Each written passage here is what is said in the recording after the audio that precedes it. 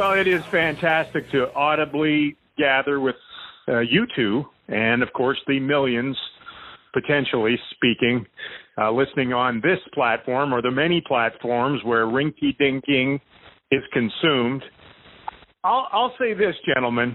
Of course, it's yours truly, Daryl Ray, along with the great Mike Heika and Jeff Totes. I have consumed a lot of podcast material myself lately, taking long walks, my thirst for information and entertainment being quenched on these long walks and wanders and strolls. And just a couple right off the top that I would pass along. The Conan O'Brien Needs a Friend series are sensational. Anything that NPR puts out. I've listened to the entire Michael Lewis podcast, a little bit of Spit and Chicklets, and, TED Talks are always good. You get them in bite size or the longer form. So anyway, that's my opening statement. How are you doing? Hanging in. Yeah. It's funny. Jason Dickinson said this a couple weeks ago, that when he plays his video games, as these kids do now, he's, it's almost like he's sitting in the living room with his friends talking to him. And I kind of think this is us sitting in your living room, Daryl, and talking about everything. Well, yeah, I prefer it this way rather than have you actually sitting in my living room. But how are you guys, pounding away the moments and the days in any particular fashion? Any habits? Tochi? Just looking forward to the Monday podcast. Still a lot of Netflix. I have reached the point of reading books now. So, boy, look at him. Yeah, look at him. Things are getting very desperate over here. Mm-hmm. It does. It tests a different part of your mind. I think it brings in the place where you have to actually make your own images in your head, and I think that's an important thing. Wow. You sound like an old man, Mike. That is, I'm sure Totes' mind is going, well, why would you do that when you can just get the images, you moron? Exactly. Yeah. I'm on season 7 of the Ozark. I think it's season 8 today. So, not season 8, episode 8. So it's been interesting. Way to go. It's a good show. Way to go. Well, do you guys do realize, don't you, that the regular season, as it was laid out, would have concluded on the weekend. And it all started back October 3rd. The Boston Bruins were in town, and President Bush dropped the puck. Remember? W read the lineup before the game and dropped the pill, center ice. It's been a great season. Yeah, I know. You look back and you're like, man, a lot of really good stuff went on. Ups and downs, but man, there were some pretty monumental moments in the first 69 games. That's how many they played, right? You stopped at 69 and paused, and we'll get into more connotations about what they could potentially do down the road. But I thought since we're here where we're at, some teams would be done now anyway, right? Until October again. Yeah. 15 of the 31 would be golfing, and the Stars would likely have finished right where they were, third Central, and we'd be gearing up for Game 1 at Colorado on probably Wednesday. Boom. How about that for it would have been making fun. you even more depressed than you might be right now? Yeah, that's a bummer. Yeah. I've actually looked at the whole schedule, on the nights when we're supposed to be playing and where we're supposed to be, and so yes, it's very frustrating because I really would have, and we still could. I really would have looked forward to a Colorado series. I think that would be fun. Yeah. Well, no matter what, it's probably going to. I mean, if we're going to keep the illusion or the belief that this thing is somehow going to drastically change and we're going to get going again. I don't even know.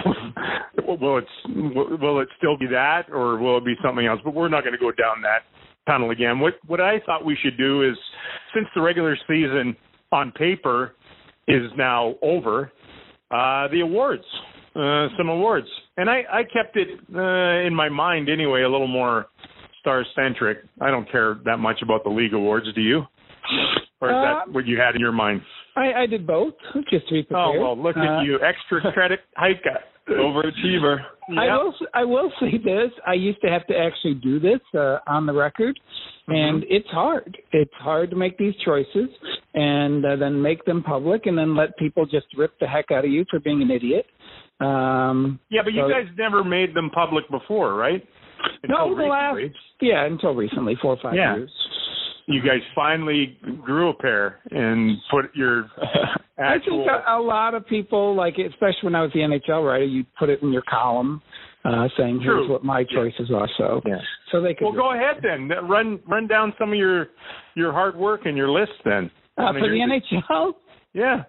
I went with Draisaitl. I thought over... Well, you can't is there you got to name the award, Mike. That would be the Hart Trophy MVP, most valuable player, which does, I think, right then and there, I think you get into a problem of what is this award for, because it probably should be for most outstanding player. And a lot of people want Artemi Panarin to be the winner, but... Yeah, you know what? You mentioned that. I've had a growing issue with the whole Hart Trophy and then the NHLPA's award for essentially the same thing, but they always say that it's not. It's different.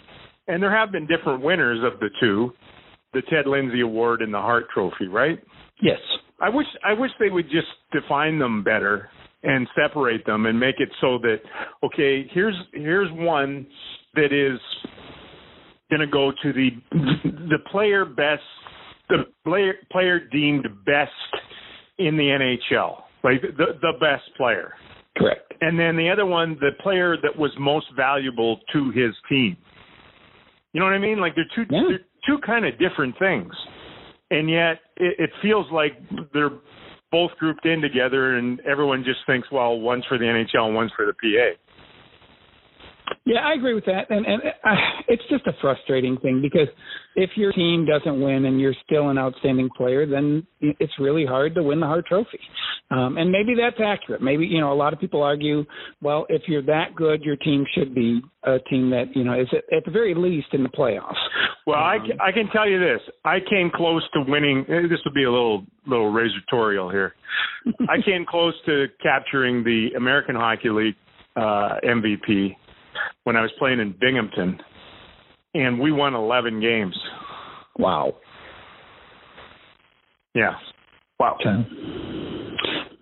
I didn't win. Well, and that's probably because your team won 11 games. I think Paul Eisbart won that year. If he was really a good goalie, they would have won at least 14. Yeah, we would have been in the high teens if I was truly valuable. Good point. All right, what else? I went with Draisaitl because I think he's played spectacular. His numbers are great, and two, when McDavid was out, he was still good, and all that kind of good junk. Let's see, Roman Josi on defense. I know there's some other arguments, but we've seen him so much. Yeah, I have no argument against him. I think he's fantastic. And I was the first one to say I don't like that contract. I don't like giving an 8-year contract to a 30-year-old, but boy, he sure earned it this year. So that's the Norris Trophy that goes to the top defenseman. Top defenseman. There you go. But see, people don't know that, so you have to tell them. Yeah, well, we can't put up a .com graphic on this thing, We inform and we entertain. Yes. Excuse me. For the goalie... well, you've entertained yourself with that one anyway. I'm cracking myself up there. All right. The Vezina Trophy, the Vezina... Be careful. No, you could give that to Connor Hellebuck. Here's a team that's on the bubble still, but his numbers say I think he's the best goalie. You could argue for Anton Khudobin if you want, but I just don't think his numbers are up that high. Yeah, I mean that's the issue for the two goaltenders in Boston, the two goaltenders here, that it's been a platoon system, and with that, you get downgraded. It's just how that thing is voted on. Yeah. And you do need to, I believe you have to go to more of an overall pure number one for that category, for the best goaltender. I don't think you can do it on a shared net, if you will. That's my own 2 cents. I agree with you. I don't know, but who would be runner up then to if you were going to give it to Hellebuyck? If you're going to give it to Hellebuyck, Vasilevsky, I think his numbers are up there. Who else? There was somebody else. I don't know. It's supposed to be your segment, Mike. I know it's supposed to be. I'm dropping the ball on this. I had a lot of names in my head. I was moving along to the coaching one already. Jonathan Bernier, was he in there? I don't think so. I would hope not, Mike. I would hope not. I'm trying to think of, God, it's been a while since I've even contemplated the statistical. And you could throw Tuukka in there, but again, it's the same thing with, Bishop or Hudobin or it's just. It's a weird. Yeah, I agree. It's kind of a weird year. Like Darcy Kemper would have been in there, but he got hurt. Right. You have the shared excellence of Rask and Halak and Hudobin and Bishop. What about the Elvis hasn't left the building? Yeah, you could actually throw in Merzlikins. Certainly for a voter, so I think he would enjoy that. Even getting any kind of votes would be exciting for him. Yeah, that Francouz in Colorado, he won't have. I don't know that he'll have a big enough body of work, as we say. Where did Binnington finish last year? Third? In Calder? No, I meant in Vezina. Yeah, somewhere in there. I think he was a finalist for it. Why, you want to throw him in there too? No, I'm saying Francouz could be in that Binnington-type category where he was so good in 30 games to 40 games that he gets on the map. Good. What else you got? Coach, I went for Ruby. It wasn't easy. There's a lot of good coaches. Do you know who votes on the Coach of the Year? I believe the broadcasters do. Yes. The members of the Broadcasting Union. And the greater the broadcast, the more votes you should have. That's a new rule I'm wanting to implement. I like that. I like the power that you wield. Yeah. Well, not just me, but certainly I'm at the top of the craft. There's no question about that. So for Coach of the Year, I mean, some guys have done some marvelous. I always have a soft spot, and it seems in the history of this league, it's always been quickly discredited.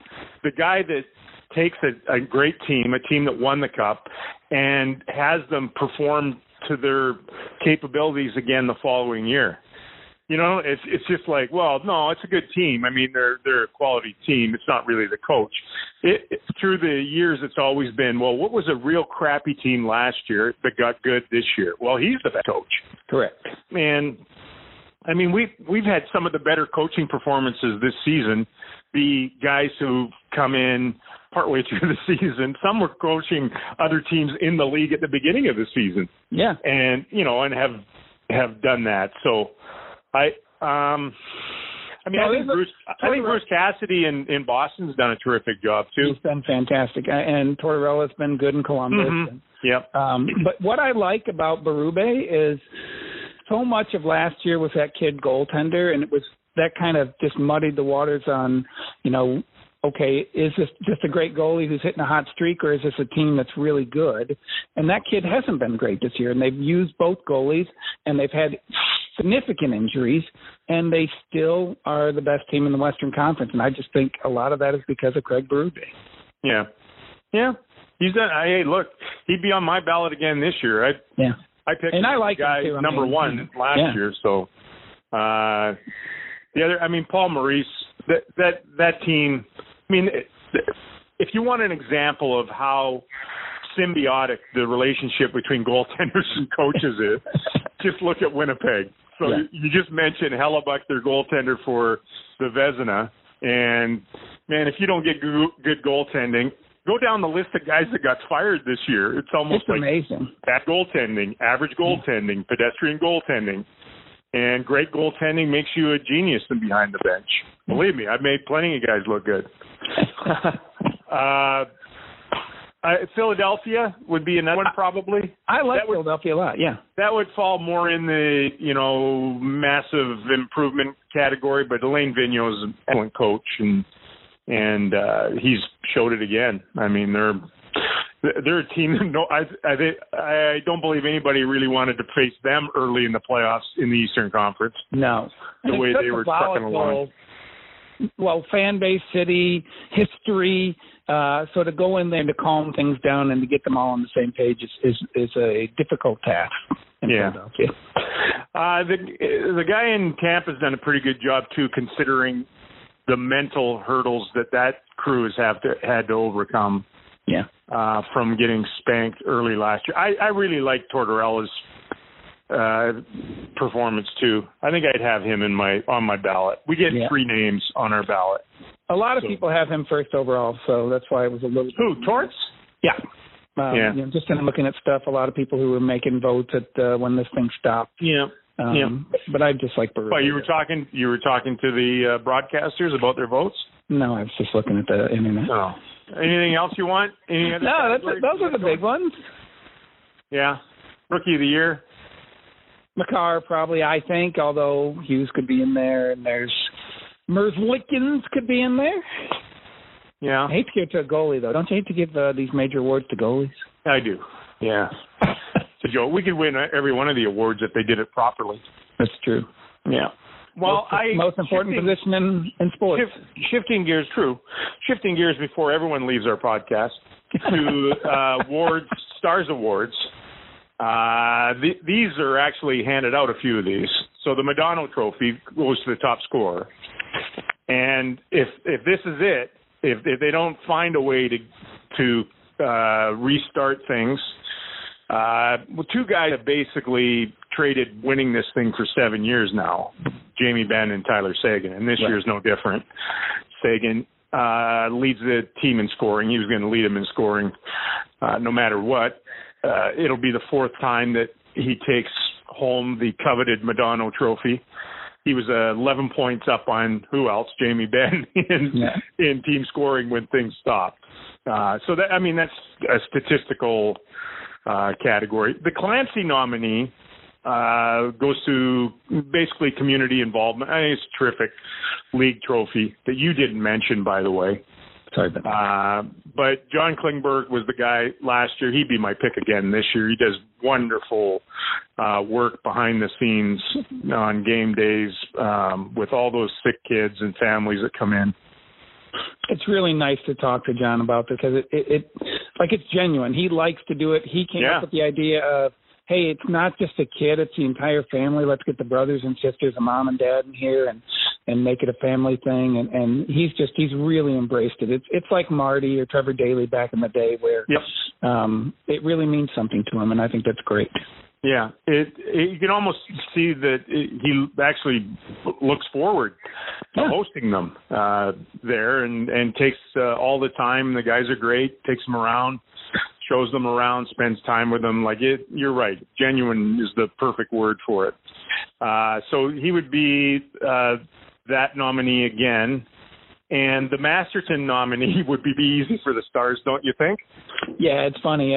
This is one I think who could actually win it throughout the league. If people saw the story and just dug a little bit deeper and kind of studied what's going on in Texas for the rare occasion, I definitely think Stephen Johns could be a candidate to win the whole thing. Is it true that no Stars ever won or been awarded the Masterton? You don't really win the Masterton. No, I believe that is accurate. Yeah. Ironic. Odd, isn't it? Yeah, and ironic that its namesake was a player, Bill Masterton, who played for the North Stars way back when. So, anyway, Stephen. Candidates too. Yes, very much so. But Stephen, just an incredible story of perseverance and dedication to the game of hockey. That's what the award is for. The Normandy Home Star of the Game at American Airlines Center, which is it's not the overall stars of the game, 3 stars, which is the most subjective thing in our sport right now. I don't know who votes on that or submits it every night. A lot of nights it's just horrifically wrong. And a lot of nights, and depending on the building, it's so biased it makes you barf. But there's a 3-way tie. Are you aware of that? I was not. Yes. We need to get this game settled. Ben, Sagan, and Hintz.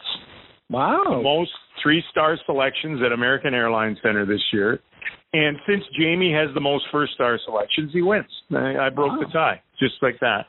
I'm surprised there aren't more goaltenders. It breaks a 3-year stranglehold on the trophy by Tyler Sagan, by the way. Interesting. Well, you thought goalies would be? Usually it's... I thought, especially at home, I think they've played really well, and they typically factor into the 3 stars. So. Yeah. But the team, if you took the overall, I think it would flesh out that way. Yeah. But at home, because the team scored more and played better for the most part, there were other guys that were easier to single out. Like they didn't win a lot of games where the goaltender stopped 50 at home. Right. It would happen on the road repeatedly, but not so much at American Airlines Center. So there, I just dynamited that theory of yours. Missing from the awards, I feel, Rookie of the Year. When did they did away with that, right? Because there were never any rookies. Yeah, they had a run. Or it was just one rookie, and it was like, well, I guess we could just hand it out. But Dennis Gurianov would run away with it this year, would he not? I think hands down. Yeah. The other one I wish they had was a unsung hero or player's player. I would call it the Yuri Lettinen Award. I like that one. Yeah. And who would you pick? There's some good ones. I might go with Esa Lindell. Yeah, he would be either him or Hudobin would be. Yeah, Hudobin's been fantastic. Would be perfect for that award. There should be a fan favorite award voted on. I like that. I think the fans should be able to submit who they truly love. I just think of guys in past. It might be the same guys that win other awards, but it might be something or someone completely different too. You can get a John Scott movement in the yeah. I mean, exactly. The fans could do that and really reward somebody who, is just a favorite, who's a guy who they like. Yeah, and our fans are so knowledgeable and passionate, and I have all the confidence in the world that they would do it right, and they would pick a very appropriate individual for that. So, and then finally the Media Darling Award, which has become probably more difficult through the years to come up with that. Or it would be more difficult to come up with a lot of players in the category. There's still good, really great guys. I don't think there are as many as there once was, right? Well, and again, I think we've talked about this. I think my age and, there are younger guys in there who, I think Sean does a good job because he also has covered some of these guys in the AHL. But I do feel like, it was a whole lot easier to be chummy with somebody who was your age than somebody who's 25 years younger than you. Did you read Duhatschek's article in the Athletic? Didn't. No. Yeah, it was pretty good, talking about this very subject. Yeah. It was good. You should find it.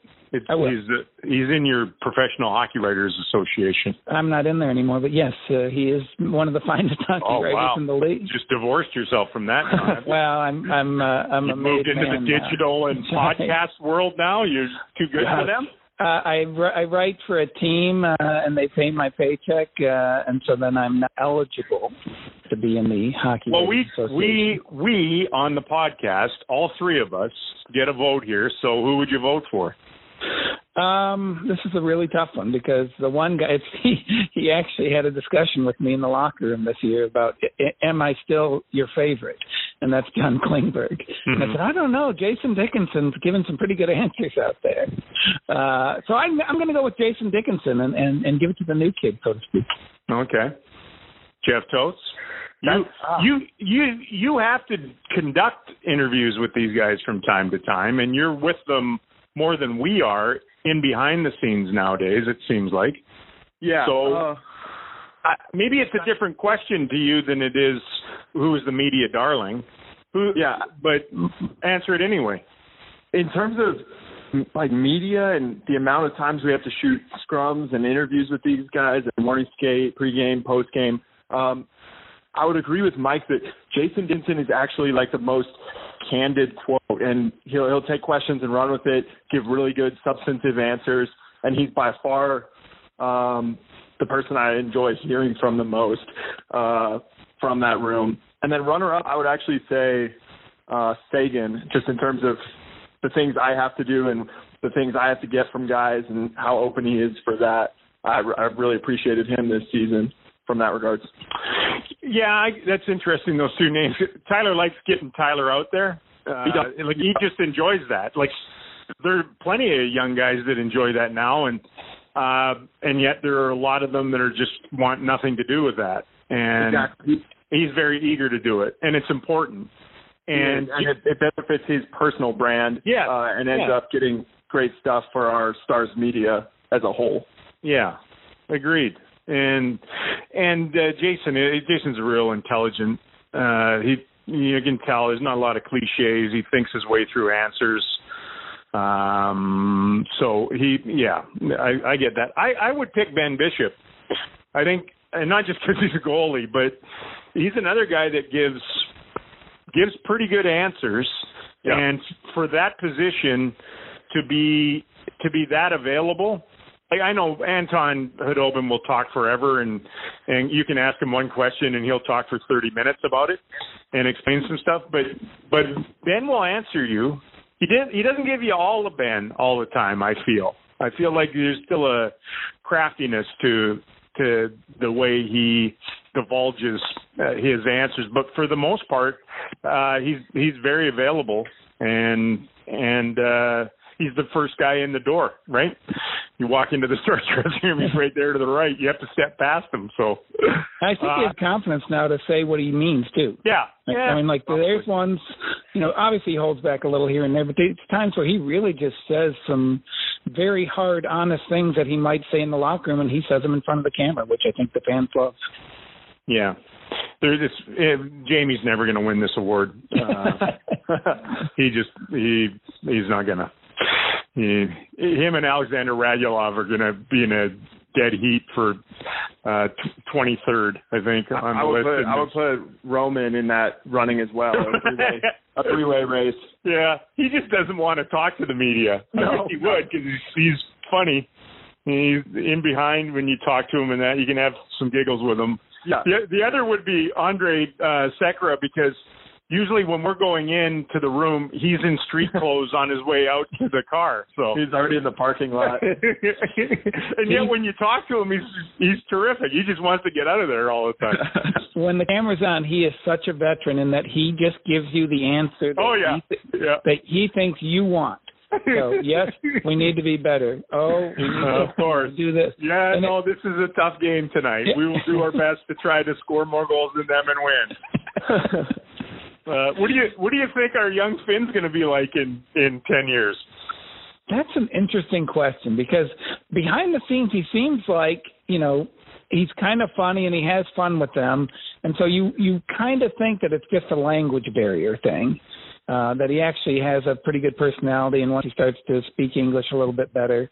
I mean, we've seen it with Esa. Esa's definitely gotten to the point now where he can convey a little bit of humor. Yeah. And I think Miro could do the same thing. Those are that's for the most part, I don't want to paint them all with the same brush, but that's Finns in general. They're very shy, and until they feel comfortable, they do not want to.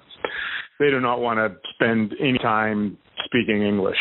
Right. They just don't. That's why you see those three Finns together all the time. They're comfortable with one another, and they will answer questions. But you're right. I think it is just a comfort level with it. But I think in 10 years he'll be like a spokesman. I really do. That would be great. Yeah. Anyway, awards. Let's take a break. Come back. Talk about where this thing is going. Move into bonding and some other stuff. all of that on the other side of these very important messages. Well, hold it. We don't have any messages. Just play the music, Tootsie, and we'll come back and start up again. Boom. Start freaking out the neighborhood.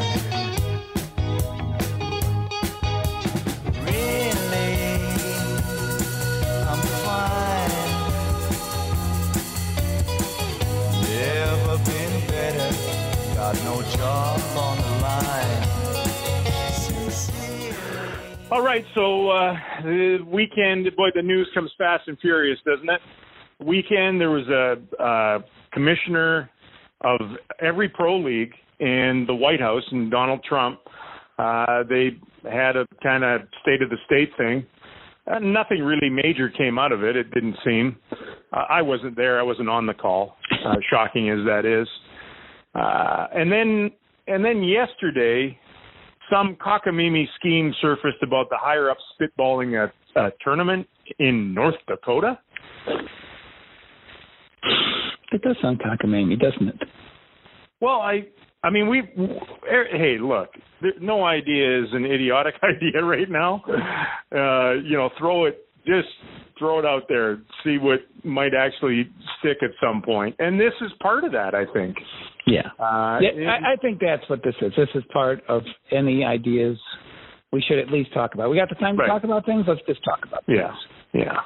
But, I mean, I'm not going to give it much time here on the award-winning Rinky Dinking podcast just because I'm not going to. I will say this. In theory, a tournament in one location would be the last resort, but it would be a resort if that's what you got to. If you got to a point where you didn't need fans in the building and you wanted to be able to structure it so that the chance of every player and management person being as healthy as possible, then having one location. I know the NBA's talked about this, having a one location tournament would make sense, but to me, it's the dead last resort. I still don't understand that. I think obviously some sports you could probably get away with that easier than others, and our sport is viewed by many as maybe the best live spectator sport out there. So, well, you mix that with the fact, I think, that the financial gain of having fans in the building for the NHL is significant in the playoffs. Yeah. And so their first hope is to keep everybody healthy, keep everybody confident, and get them into the building to watch games. Where do you think North Dakota came from? I think they have very little coronavirus in areas like North Dakota and Wyoming and Montana, and those are areas that have not been touched hard. It's one of the things Trump talks about when he says that states should be able to decide their own policy, is that every state's different, that New York's different than North Dakota, so why should New York and North Dakota be under the same restrictions? So that's why I think it came up there. And, of course, obviously they have a very lovely facility there. I figured it was probably just because Crosby went to Shattuck St. Mary's and they're trying to make Sid happy. So no, I think it's the potential to bring a large group of people into an area that could be considered safe. Can you imagine, though, Mike Heike, if this thing actually ends up coming to fruition and it ends up being basically the rookie tournament up in Michigan on steroids? Yeah. You know? No, when you think about it, like on a very small scale, they have put together something like this in Traverse City and a few other locales where they've tried it, but this was by far it was the first one and the best one. And the stars have always gone up. There was a Ken Holland creation out of the Red Wings organization, and it's been beneficial. And all the scouts and everybody goes up there. They golf all day long, and then they go watch hockey at night, and then they rinse, repeat. And, could they possibly do the same thing to conclude the National Hockey League season by, putting this together in Fargo. I mean, like you said, it would be the dead last. Like I was reading all this stuff over the weekend. I'm thinking, why wouldn't you just go to the Star Center, to the Comerica Center, and hold games there? If you really are, you don't have to have a huge crowd, and you want to have professional facilities. And so let's say, this all goes to the theory of one place. So that's the other problem is how are you going to have hotels and all of that for the amount of people that would have to come in for something like this? Yeah, I don't know. They'd set up a tent city of some sort, would they not? Something like that. Yeah. But I mean, it does create all the conversation of how could you do this? Do you have to have no. What it creates is fodder for podcasts and an article on social media. That's what it produces. Yeah, something to read when you're nothing more. When you're staying home. Yeah, as we are staying home and bonding with our loved ones. And bonding was something that you wanted to get into this week, right? Okay, yes it is, actually.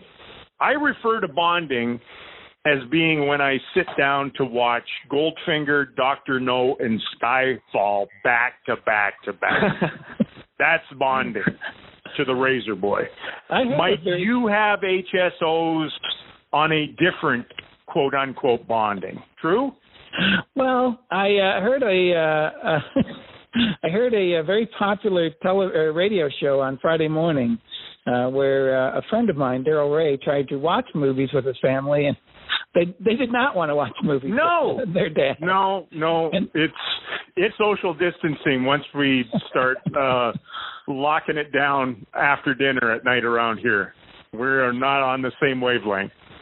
Which is interesting because I do believe, this whole thing started with, well, maybe we need this. Maybe this is the time for us to step back and reconsider our family. And at some point in time, I think when we actually consider the whole of our family, sometimes it's good to not be together and to have that space. Absence makes the heart grow fonder, Mike. I know. And so as we hear people talking about how long this might go on for, it will be interesting to see how relationships are changed. How can they miss me when I don't go away? That's what I say to them. So sometimes I just lock myself away for hours on end, and then all of a sudden reemerge, and they seem delighted, like little children, to see me once again in the house. Not really, but I like to think of that in my mind as I do that. But once dinner's over with, man, we are off in almost polar opposite directions. Yeah. We've tried, again, you try for a little commonality, but for the most part, my interests and theirs differ. Well, and that's the other thing is that if you sit down with all four of you, you and me both, have four, watching one TV program, within 5 minutes, either they're on the phone or I'm on the phone or, checking something else other than whatever it is we're supposed to be watching because it's really hard to find something that everybody wants to watch. Sports. Yeah, that's it. Yeah. I'm not trying to just be flippant. Like it is. That's why sports are special. And I'm not saying that people don't have a second screen going, but it's not the same. I mean, think of how lazy we are now. You can just tune out for a while on watching something on television, and then if you miss something, you want to go back, you just rewind live television. That's the one that God. I think frustrates my wife and I the most is that our kids will be, what did they say? What did I miss? And then you have to back it up. 40 seconds to 50 seconds. It takes 3.5 hours to watch a hour 48 movie. I went up the other night and I watched Ford versus Ferrari, and it is phenomenal. It's terrific. The movie's awesome. Fully recommend that one. Loved every minute of it. Jeff Totes, our illustrious 20-something, you've moved into, or you're about to move into, a different type of bonding, are you not? Yes. Well, it's been a long couple weeks of quarantine in my apartment, so I have just applied to foster an animal. Hopefully getting a puppy this week. We will see. Stay tuned. Will it be a puppy or a dog? we'll see. I don't know. I applied through the Humane Society. So they send you like a list of available fosters, and then you review that and find one you like, I guess. I don't know. Is this because you don't want to suffer alone? Do you want you to make the dog suffer too? Exactly. It's an emotional support animal for sure. So what happens? Little project. What happens on the other side of all this? What do you? Have you thought this through? No, I haven't. You just release the dog into the wild, or what? I think that's it. Yeah. Just no, I'll probably end up bonding too much with it, and then have to keep it.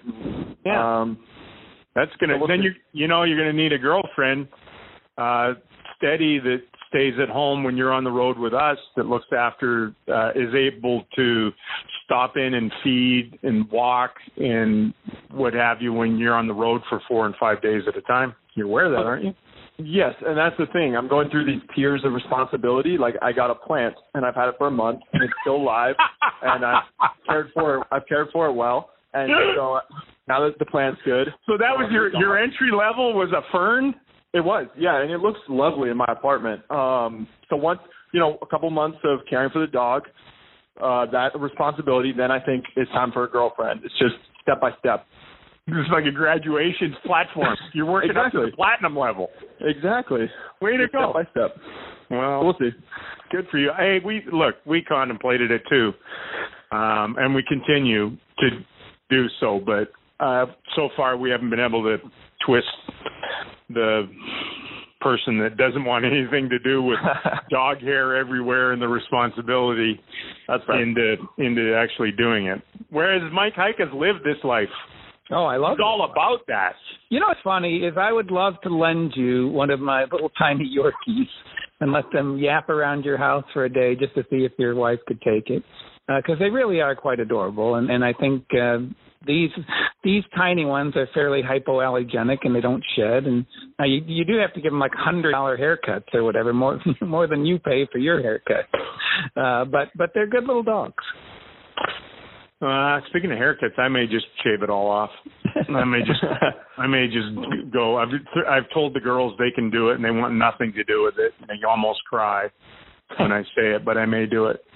Are you okay with that? Like, your hair has been such an important part of your life, and maybe not to you, but I mean, you have fantastic hair. You've always had fantastic hair. Not really. I mean, come on. I'm moving into the creative combing category of hair. Well, that's what I'm saying, and you and I both have that issue, and I'm like, I don't know if I want to go the full shave, but so many people are doing it that. I think now's the time, Mike. Pull it off. From a dog standpoint, my one daughter, Kendall, had the terrific idea, and we stayed true with it. We want to get like 5 or 6 of those little white ones. I don't know what they're called. Shih Tzus or something? Are they white? Maltese Shih Tzus? Yeah. My Yorkies are white. And then we would dye each of them a different color. And it would just be like having live Skittles running around the house. How great would that be? It would be fantastic. Taste the rainbow. That's a great idea. Mm-hmm. And Kristen would have to take care of all 5. What's that? Yeah, that's the problem. Kristen would have to take care of all 5. Yeah, and then all of a sudden we'd have 3 and be like, hey, where'd the other 2 go? they were sent back to the Humane Society. Yes. Well, we would video it and post it, and everything else. And this next category, I feel like I'm being self-serving here, but not really, because it's just a poll. The Stars broadcast was named best in the West, essentially, the second best broadcast in the entire National Hockey League. Did you guys catch this on social media? I did. Yeah, well, lots was made on the Soch about this poll that was put together by The Athletic. Was it just one guy from The Athletic?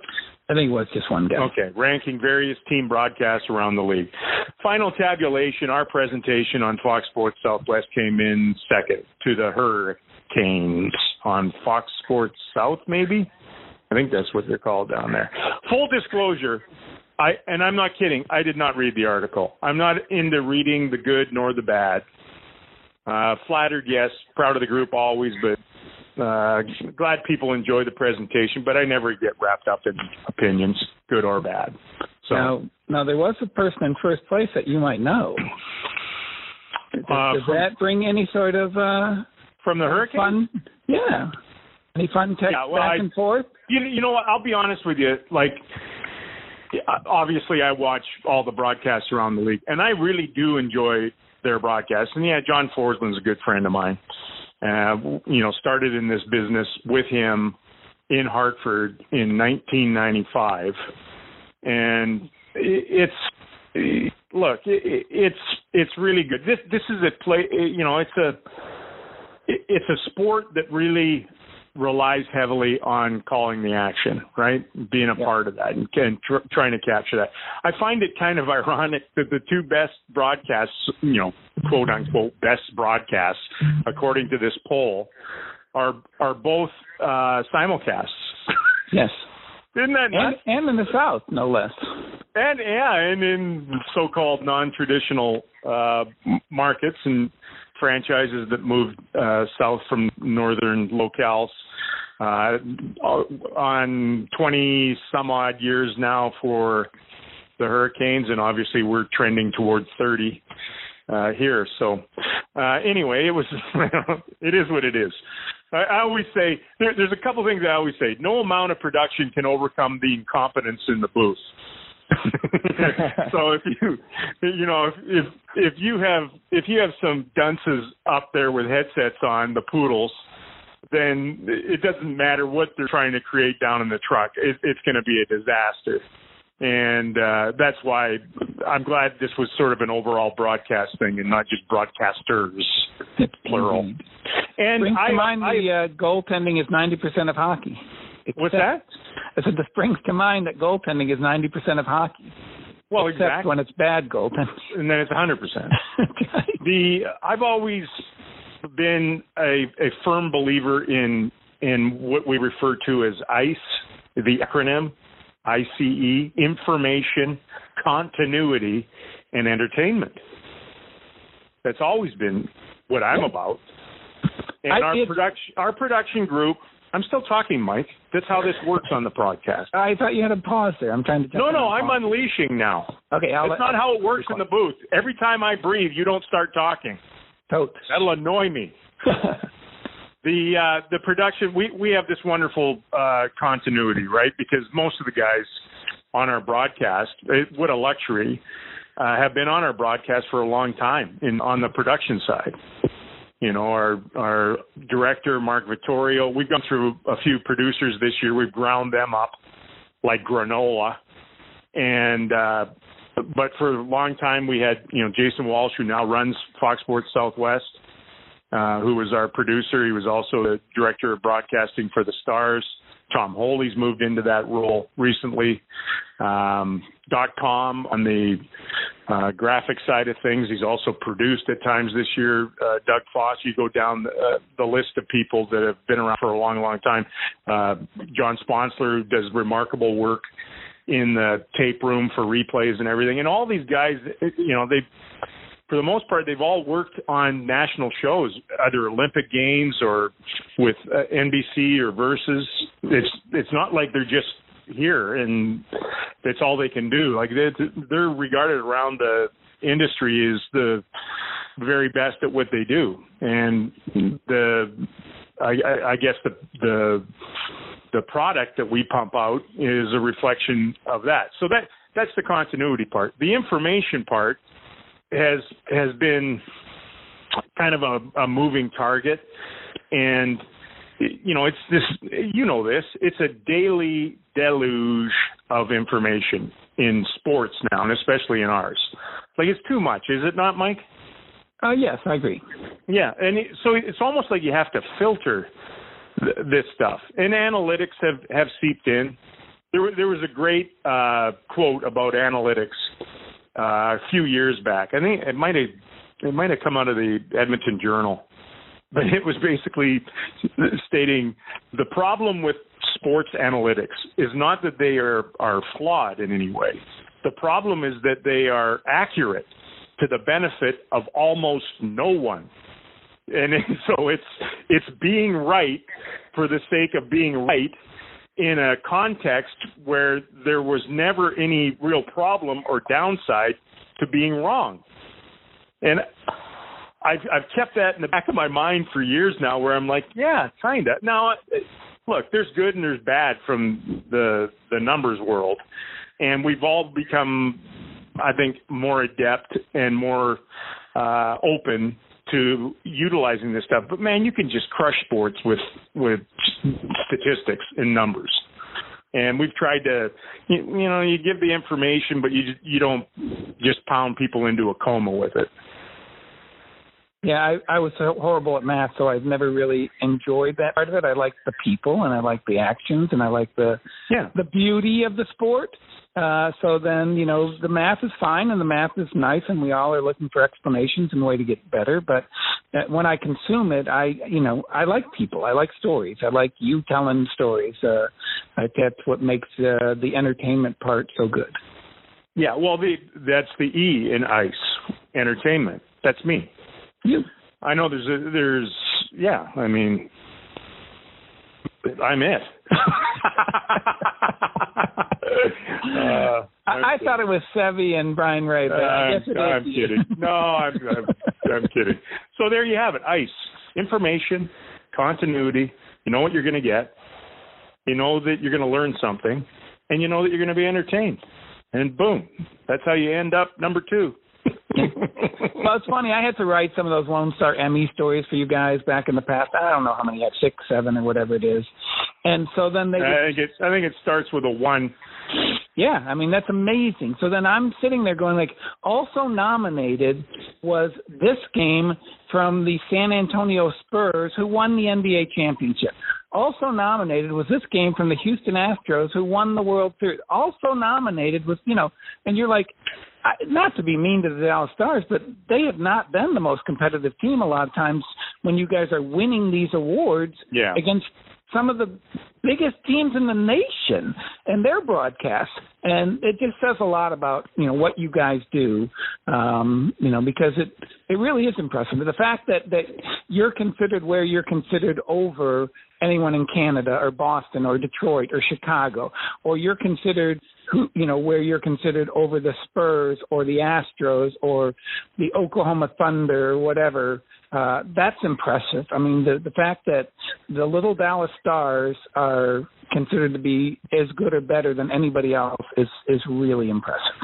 Yeah, we're great. There's no question about that. And unfortunately, we're dormant at this point. Yeah. And for the foreseeable future. So our greatness will have to wait for a little while before it gets going again.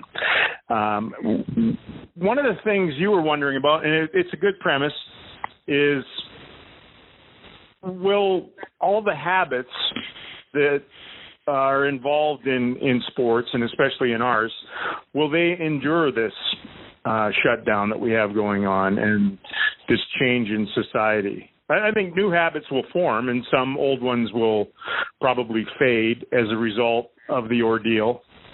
Do you think, just from a hockey standpoint, that the post-playoff series handshake is going to continue? That's a really good question. They're in there exchanging fluids anyways, right? They're true. Sweating all over each other. Yes, but I think from a more ceremonial standpoint, depending on where this thing goes and where we end up and how normal things become again, but we're revered in our sport as, here comes the handshake line, and productions prepare for it, and it's how series end. And do you know the origin of handshakes? Handshake? I don't actually. Listen up, Tootsie. Yeah. It dates back to medieval times, and basically it was a way of showing the person coming toward you that you were not armed, and that you showed your hand, that you don't have a knife or sword or anything in that's going to do harm. That was the origin of the handshake. And how it turned into what you guys do, Tootsie, is beyond me. It's more a bro hug. I don't think they bro hugged back in the 1500s, but handshakes aren't a big deal with your generation, are they? No, not at all. But, I mean, no one knows how it's going to end up after all this. Like, this will change that, I feel like. Like if when you're greeting someone, one of your buddies that you haven't seen in a long time, how is that? How do you greet them? You do the as you call the bro handshake. Yeah. You go in tight, give them like 3 pats on the back. So that's even worse than just this pure old-fashioned handshake. Oh yeah, that's not arms extended. That's in completely. But you need well, that's going to go away, is it not? That would definitely. It's definitely not socially distant. That's for sure. So I wouldn't be surprised to see it go. So do you think in the future, Michael, this will just be glove bumps like after a goal? That's a really good question too. I think that's what kids do at tournaments and that. Do they? Yeah, it would make sense. I think they line up. No, I don't think anybody takes off their stinky gloves and shakes hands anymore. Which, again, this is going to look like in the rearview mirror. Like, why would we ever do that? Like, why were we doing that? That seems moronic to take your hand out of a glove that is just a sea of junk and bile and bacteria, and then swap that with the guy on the other side's hand, and then right after that he's going to wipe sweat off his forehead and snot out of his nose. And you know what I mean? I definitely get it. I do understand the concept of, you're a warrior, you're taking off your armor and saying, good match. Yeah. And so I do get the symbolism of it all. But you're right. I mean, the amount of stuff that's in a hockey glove is not good. Yeah, I mean, you might as well just kiss each other in the line, go down. I don't think they're ever going to go to that. But anything else? Do you think that'll? Do you think the media process will change? It certainly did for those couple of days before. Yeah, it has to, right? Don't you think? Yeah. Well, I think the Olympics is a great example, and I've had to cover some. To just have the mix zone, kiss and cry, meet and greet, whatever. Yep. What do they call it? The mix zone? Is that what it is? Mix zone is what they call in the Olympics, and they do it in soccer too, where there's a fence between the media and the players. And, you can get as close or as far away as you want. And I think the idea of the media scrum, again, this is going to look like something in the rearview mirror where you're like, so let me get this straight again. We took one of our valuable multi-million-dollar players and just surrounded him with guys whose hygiene are questionable and put them in really close proximity. And we did that repeatedly. All over the place for 6 or 7 months. Yeah, you're right. Well, you obviously remember the old Edmonton Coliseum where they didn't really have a dressing room. They literally changed into buck nakedness right there in the area where the media was. And some of those guys. We always did that, though. That was the same thing at Boston Garden and other places. There was never a changing. There wasn't 2 rooms. That's why in our sport it's referred to as a dressing room. I always hear locker room, and I just gag when I hear that because there are no locks in there. There are locks in the other room now where they actually get undressed. But it was a dressing room. You dressed into your clothes after, or you dressed into your uniform to go out there and play. And some of those guys didn't mind getting all the way down to nothing. No. Standing there talking to you. Yes. They weren't a lot of big towels back in the day. Now that hygiene really had to be questioned. Yeah. Interesting you went straight to that. Well, you were saying that we were the cause. I think the players have just as many issues. Maybe. But, hey, look, we just get back playing first and we can figure some of this stuff out, right? What do you think about all that? Do you think this is, when you look at it, the time of it's only April, and, if you can try and get this done before September, it seems doable. But then you start hearing all the stuff of, no, we can't really do anything in the next month or 2 months or whatever. Look, I don't know. The most positive thing I've heard in the last little while, beyond just, blind statements that have no basis in truth, is that they said that the PGA Tour came out just before we started recording this and said they're starting up in mid-June. Wow. With the Memorial Tournament.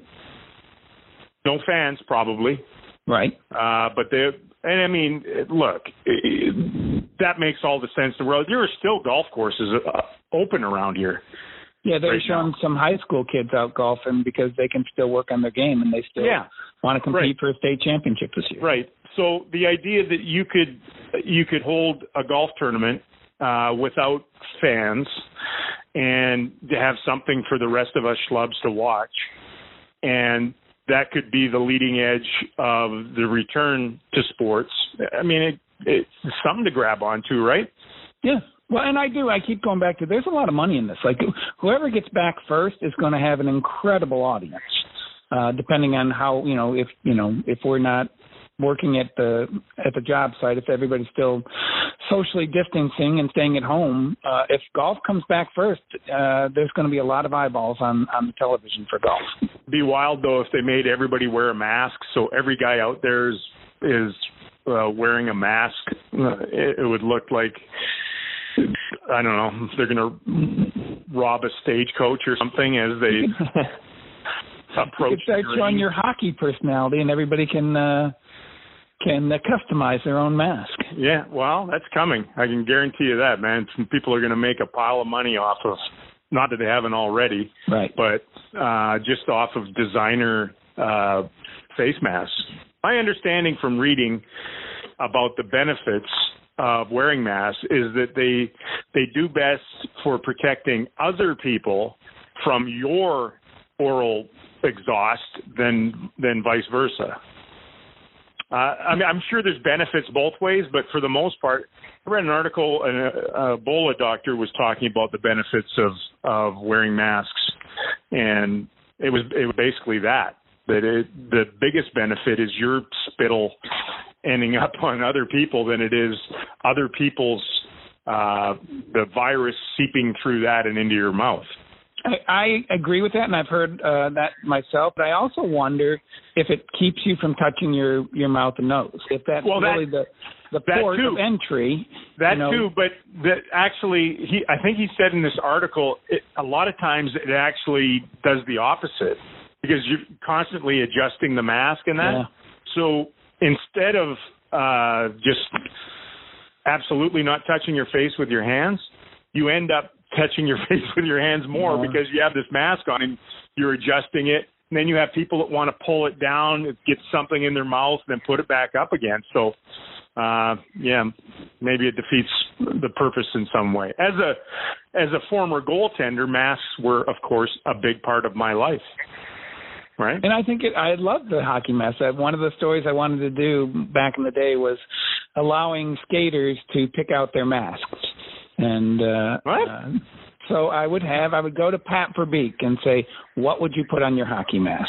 And he came back to me and he said, I want a big trout that's jumping up the side of my mask because he was such a big fisherman. And there were other ones. I think Craig Ludwig had one that was not repeatable. And it was no shock there. It's a cool thing where you get to show a little bit of your individual personality, in a team sport. Yes, I'll be honest with you. I'm shocked that they allow goaltenders to be as creative as they do. I mean, a player couldn't take his helmet and decorate it. No. So why do they allow that position to do that? I don't understand. Because there was a time, for the most part, when masks started, they went from just masks to protect your face to a bit of a design on them. Cheevers had stitches every time he got hit on the mask. They would paint on stitches, fake stitches on there where he would have taken stitches, and then it progressed. And in the 70s, it got bold and wild, and into the 80s, and then the mask changed again from eye-hole mask to sort of a gladiator hybrid of cage and mask. And then with that came all of these very intricate painting designs on the masks. And I've always, I look at the catchers in baseball that wear, they always say on the broadcast, the hockey or goaltender style mask back there, and they're not all decked out with a 1977 mural on the side of a van, or blue light. I do wonder if Major League Baseball, has rules against it, because nobody I'm sure does. They do. They have to. Of course they do. Right. So they're allowed to have basically very rudimentary, basic designs on there that are team colors and team oriented. And I'm always, year after year, I'm incredulous that they allow these guys to have as much personal stuff on their masks as they do now. And they're awesome and they look great, but I'm just shocked that they allow it. It was so funny. I think Kari took it to the nth degree when he was with Atlanta, where there was nothing Atlanta on his mask. It was some, Batman movie or some video game or some rapper from Atlanta, and you're just like, what does this have to do with the Thrashers? Yeah. I mean, there are cartoon characters on guys' masks and their children, and I mean, there's just all kinds of things that guys, old former players ghosted on the sides and sayings and nicknames and you name it. Yeah. I find it both extremely pleasurable and disturbing at the same time. Sounds like most goaltenders. Yeah. I think I had 6, maybe 7 masks through my years. Yeah, probably about that. And they got better as you got better, and shots got harder. And I still wish goaltenders wore eye-hole masks, don't you? Just so you could see it better, yeah. No, I mean they just looked like they looked like Marvel characters or something. Yeah, I get that. Everyone looks the same. If I go into a rink in the morning and I'm with someone that maybe doesn't have the expertise at the position that I do and can read equipment and that, they don't know which goaltender's which. Yeah. They all look the same. No, they wear the same mask. You can't really see from the stands the actual design of what's on there. You kind of can, but not really. And that, whereas back in the old days, when you just had 2 eye holes and it was truly a mask and it was form fitted, and they were painted up. I mean, you knew who that was. You knew who that was. You still know today who they are. Yeah. No, I've seen a puck. Did Mike Smith or whoever have it wedged right into his mask, so the shots are coming in that hard, and it's just there's a lot of technology. Bobby Hall shot the puck 115 miles an hour with a wood stick when they weren't even wearing masks. Don't give me that hogwash malarkey, Heika. Did Bobby Hall ever really have his shot clocked? I think it was about 88 miles an hour. Yeah, you're wrong. Hey, I ever tell you the story of the first time I got a mask? No. I was playing road hockey in Prince George, and I was the youngest guy in our neighborhoods, and that's why I had to play goal. Nobody else wanted to play. All I wanted to do was play goal. Right? Ken Dryden was my idol. I was like 6, 7 years old. It was time to go. So I would go and play with the boys that were in their, 10, 11, 12, 13, 14-year-olds that are out there playing street hockey in Prince George, British Columbia in the wintertime, which means that a lot of things that are outside end up frozen because it's minus 30, it's minus 20. And we get a little lull in the minus, but things were still frozen. You go out there and you'd play. So we'd play on the street. I had foam pads. I had a baseball glove, and I made a foam block, and that's all I had. And I had a goal stick. And we'd head out there and put the nets on the street, and away we'd go. Well, a guy named Norm Brown who was, I don't know, he was, I think, early teens, was sort of the best player in the neighborhood. And, good athlete, big physical guy. And he hit me with a frozen tennis ball right in the cheek and sent me home howling. And my dad took one look at me and without even flinching, grabbed me, threw me in the car. We went down to Northern Hardware, and he bought me, back then it was that, I think Mylar, whatever the company was, but they made this Tony Esposito replica mask. And I swear every guy that played goal in that era in street hockey or road hockey had that mask. And sure enough, my dad bought it for me. We brought it home. I can still smell the padding inside and the plastic. It had a little back plate on it. Strapped that thing on, went right back out there. Now, the problem was that my face had thawed out and a big welt just under my eye. But you throw the mask on when it's minus 20 out, and basically you just got cold plastic over top of your face. It really didn't do anything as far as protecting. You just, instead of the frozen tennis ball slamming against your cheekbones and your chin and your forehead, it would just slam into the mask, and the entire mask would just mash your face in this frozen, aching whap on your head, and then on you went. And, so, the young Ray boy was not that intelligent, but he had quick reflexes, and he could take some pain, and that was it. I like the message from your dad of, we're going to get you right back out there. Basically, yes. That's great, isn't it? Ivor grabbed me and just jumped in the station wagon. Down we went. No seat belts, of course. Of course. And walked into Northern Hardware, bought me a mask, came back, and sent me back out again. There you go. That won't happen again. That's good parenting. Yeah, I thought so at the time. I don't know, in hindsight. All right, one side note on station wagons. We had 9 kids, so we were just rolling all over. Ours had a metal dash. I don't know if yours went back that far. But we were Catholic, so we would have Catholic things that had magnets on them. And they would the Virgin Mary would be on your dash on a magnet that's stuck on the metal. And you're just I'm looking back on that really wasn't a very safe automobile. Oh my God. To have a metal dash.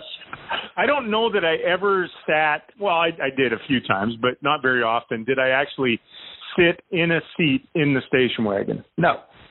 Because we had that 2-inch foam rolled out in the back. Yep. And you just laid in the back. Yep. I entered and exited out of the back of that station wagon about 90% of the time. Yeah. Not through a door.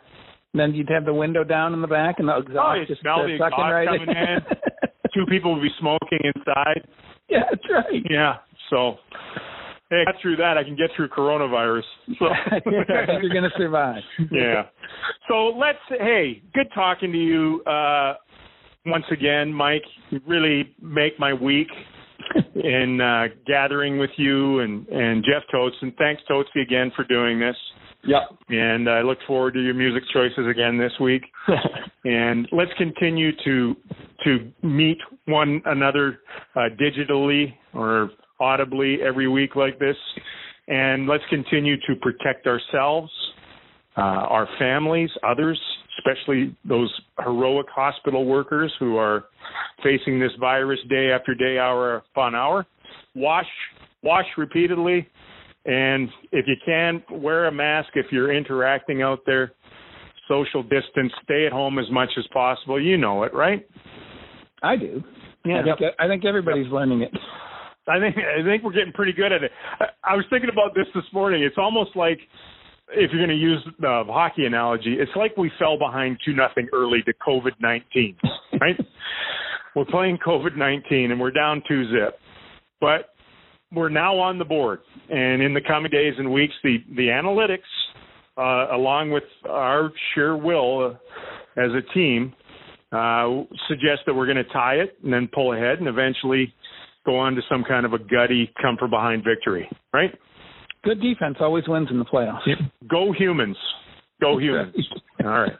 Talk to you boys next week. Thanks, everyone. Stay safe out there.